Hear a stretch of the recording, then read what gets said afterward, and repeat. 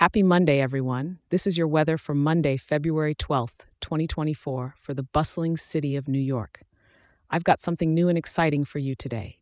If you love getting your daily weather as much as I love giving it, how about I email it to you each morning? A quick and simple overview to start your day right in the Big Apple. Just grab your phone, send an email to newyork@weatherforecast.show, and hit send.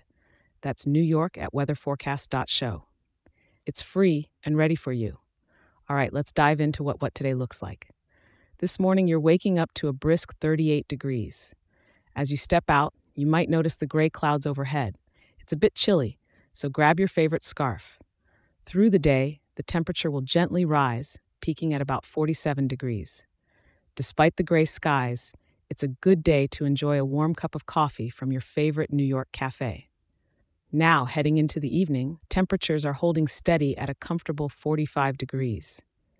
But here's the part you'll want to pay attention to. Light rain is on the forecast. Yes, those clouds weren't just for show.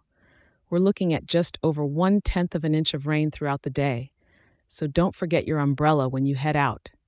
It's nothing too heavy, but enough to make the streets glisten and remind you why it's always good to be prepared in the city that never sleeps.